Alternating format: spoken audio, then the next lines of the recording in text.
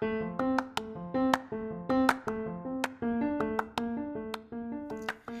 there, welcome to my first podcast. I'm Ep.1, I'm an English language coach and a personal development advisor, and today I will talk about accent, especially why paying attention to your English accent matter, mainly if you're French.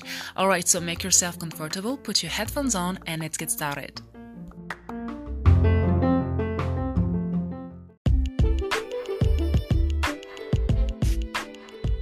First of all, you're probably not comfortable with the idea of speaking English in front of your colleagues, friends, or even family members because you're scared to death to be judged and mocked by them. And I guess that it's a freaking feeling actually that we all share, we all have as French, since we are well known to not be very good English speakers, so we suffer from a lack of confidence from the beginning. And you'll also have some people who will say, for some reason, that changing your accent is the same as renouncing to who you are.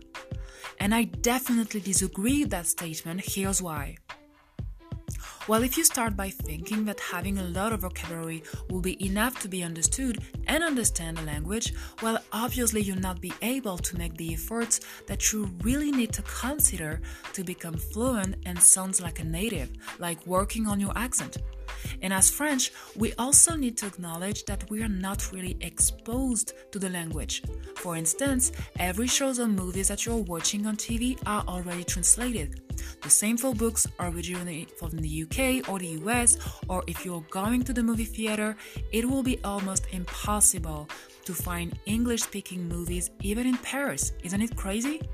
Also, can you tell me when did you discover the original voice of Bruce Willis, Robin Williams, or even Tom Hanks for the first time?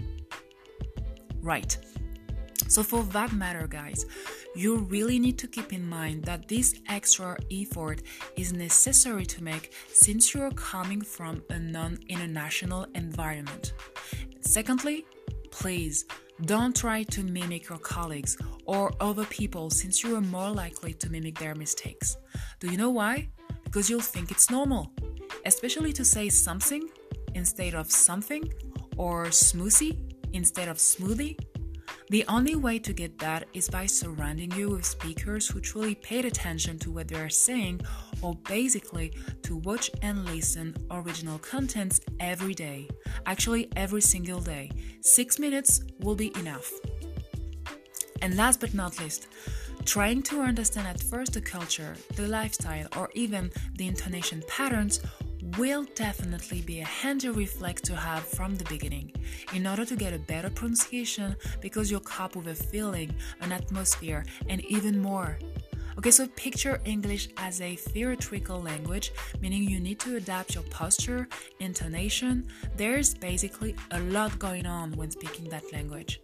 And keep in mind that it's a real commitment without forgetting who you are. We don't ask you to be someone else. But you definitely need to understand that learning English requires a little bit more, especially because you're French. And that is where your journey to self-confidence starts, my dear.